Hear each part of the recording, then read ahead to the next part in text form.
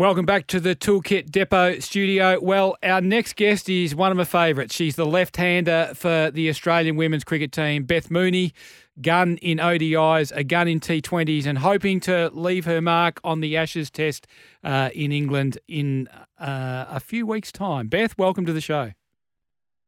Thanks for having me. So, Beth, the last time we saw you in competition, you were hobbling off the ground in a game for the Gujarat Giants with a badly torn calf muscle. How is it? Yeah, it's all good. It's been nice to be getting back into it and working on a few different things in the off season and a few training camps here in Brisbane with the girls. So it's probably a much needed rest in unfortunate circumstances. So how bad was the tear? It looked pretty serious the way you were taken off the field.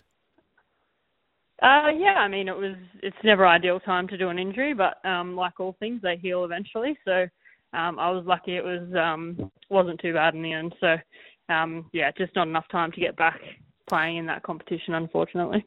I was interested reading an article about you saying that you're determined to leave your mark on Test cricket because you haven't yet, and you're averaging about 26 in Test, which surprised me because you're such a good player and such a measured player.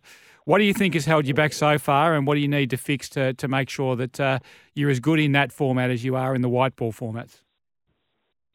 For starters, playing a little bit more Test cricket would probably help a few of us. Yeah, you've only played 4 of them. I've noticed that. So that certainly will make a difference. But I guess just having the experience and sort of consistency of playing it a bit more will certainly help. So we've got obviously the Ashes is played across all 3 formats for us, but we've got a couple more series like that throughout the year with one Test match. So it's something to look forward to and be excited about. And the Test against England, of course, is from June 22nd to June 26th at Trent Bridge, the ground in Nottingham. Have you played there before? I played a couple of games, or a game there last year in the 100 for London Spirit. So a few of the girls have played there. I think it's the home ground for Alana King with her Trent Rockets team, so I'm sure she'll have a little bit of insight for us. I think the pitch there does a bit. You're a driver of the ball, as I remember you from the one-day format, Beth. Do you think English conditions suit you, or do you think you'll find them challenging? All conditions are different, but we've certainly played a lot more cricket in England in the last few years, and they've sort of gone a bit more towards flatter, dry wickets. So I'm sure it won't be too much different to what I'm used to. But most of the squad's had a lot of experience in England now, so I wouldn't be too surprised if we don't see too many changes to people's natural games and techniques. So obviously the big news before the tour is that Meg Lanning won't go for medical health reasons. Alyssa Healy takes her place. You've played under Alyssa as the captain before. What sort of captain will Alyssa be compared to Meg? I think just naturally everyone's quite different, as we know. But at the same time, I think I think Alyssa has played enough cricket and seen enough to understand what the game requires at any particular moment. So it'll just be about her trusting her gut and leading from the front as she does so well. So thankfully she had a bit of experience in India leading the group, and hopefully she can do that again in the Ashes. She's a very aggressive player naturally when she bats. Does her captaincy reflect that, do you think? Meg's more measured when she plays? I think they both offer different things. I think Meg's quite an attacking captain naturally, and Alyssa is quite an attacking player as well, so they certainly lead like that. And there's not too much difference in that style of leadership. I guess Meg is more leading through actions, and Alyssa probably, makes different comments and gets the group up and about that way. So, it's probably the slight difference in those two. You're in Brisbane at the moment. My understanding is there was a pre-tour training camp there, and you're there at the moment because that's your home. What do you do at a pre-tour training camp to get ready for the tour? As you'd expect, a lot of batting and bowling skills and a little bit of gym and stuff, and we managed to have a bit of a practice game at the last camp as well. So people get the opportunity to work one-on-one with coaches or on specific things, target bowling, things like that. But generally in the pre-season, it's a fair bit of individual stuff, and then come together for one last camp and a bit of a game. So, once we get over there, we'll still have 10 days to prepare for that test match with a warm-up game in there as well. So we've got plenty of opportunities to keep honing our skills. Who will you be playing in the warm-up game? England Day. Okay. What do you see as Australia's strengths going into this battle with England? Oh, I think we've had a pretty settled team for a long time. We've got some genuine match winners in our lineup, and going into the Ashes, we've shown we're the premier team in the world in white ball cricket. So I think that will go a long way to getting us over the line. It's just making sure we, I guess, make the brave choices in that test match to try and get the win and get England on the back foot early in the series. So what's the scoring system? It's 1 test, 3 T20s, 3 ODIs. What's the scoring system that decides who wins or retains the Ashes? So the test is worth 4 points and the white ball formats are worth 2 points. So obviously whoever has the most points at the end retains or wins the Ashes. And I believe that in your test career so far, even though there's only 4 test sample size, you've been shuffled around a bit in the batting order. Where do you prefer to bat in red ball cricket?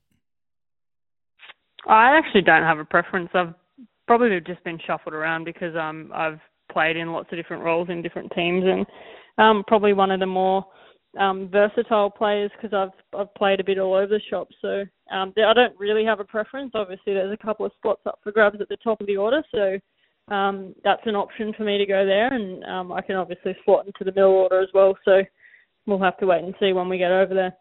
Who do you view as the main dangers as far as England is concerned? Oh, I think they all are. They've got some good young talent, some very good senior players, and a good leader in Heather Knight. So certainly a mixture of all that put together makes them a pretty big threat against our lineup. And they've got a new coach as well. So I guess for us the biggest challenge will be working out pretty quickly what their style of play is going to be, because they'll be under new coaching structure as well as some youth mixed with experience too. We talk about the key batsmen the key batters, in the Australian lineup all the time because you're household names. But what about who do you think from a bowling perspective will hold the key to this test series or this series against England for you? It's really hard in our team to pick out one because we've got so many world-class players, which we're very lucky to have. So I can't really name one because I think they're all very good. So, as a captain, that's probably for Midge something that's a real positive for our group. I think the biggest challenge for Midge and the selectors will be who's going to be in that final 11 in each game because, we've got a very strong squad across the board.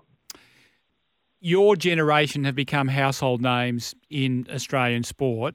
Are you confident that there's another generation of young cricketers coming through that you can pass the baton to as you guys get a bit older? I think absolutely. I think we've shown that with the WBBL. There's a lot more opportunities for young girls out there, and they'll get put up in lights a lot younger too. So we can earmark young players like Phoebe Litchfield and get them in the squad and expose them to high level cricket. So I have no doubt that we'll see the next generation come through, and they'll be very good players and as I said, exposed a bit earlier than we were to high performance programs. So Phoebe Litchfield, 20 years old, she's a lefty. Tell us a bit about her. Yeah, I mean, you just nailed it. She's 20 years old, left-hander. She'll play for a long time for Australia. She's got a very good head on her shoulders, so I'm really excited to see what she can do over in England. When you said you've got to be aggressive in the test match and make the brave decisions, does that mean from a batting perspective, or you're talking about being aggressive in the field, setting attacking fields, trying to take wickets as opposed to set big targets and block them out of the game? No, I think both. I think there's no reason we can't attack with both the bat and the ball and in the field. We want to, goal is to win that Test match, as I said, and get England on the back foot. So it's not pigeonholed to just one skill set. It's across the board, I'd say. And given that you've had a bad calf injury and sometimes they can recur, do you just say to Elisa, I'll just field it first slip, thank you very much, and put the others where you want to? God, no, I don't love first slip, so I'll be looking forward to when Meg's back in the team and can settle back in there for sure. When do you leave, Beth? We leave on Saturday. Good luck. We're really looking forward to it. Will you catch up with the boys much when you're over there? Obviously, they're playing the Test Cricket Championship and then the Ashes after that. I'm not too sure, to be honest. I think we're not really in the same place at the same time as them, so I guess we'll wait and see once we're over there. But I'm sure the girls and myself will be following them pretty closely as well. All right. Do you think they can beat the Indians in the Test Cricket Championship? Oh, yeah, I think it's foreign conditions for both of them, so it's whoever gets on top early, I think will come home with a wet sail, so we'll see. I'm sure it'll be a good contest either way. Yeah, they might have a different pitch to play on than the ones they played on in India just recently, I suspect, so it'll be interesting to see how both countries handle that challenge. Beth, we wish you all the best. You're one of the most popular players in women's cricket in Australia now, and we love watching you play in the white ball game, and hopefully there's a Test century around the corner for you as well. Thanks, mate. Thanks for having me. Beth Mooney, Australian women's cricket gun, of course, soon to take off to contest the Ashes series in England. We'll take a break and be back with more after the break.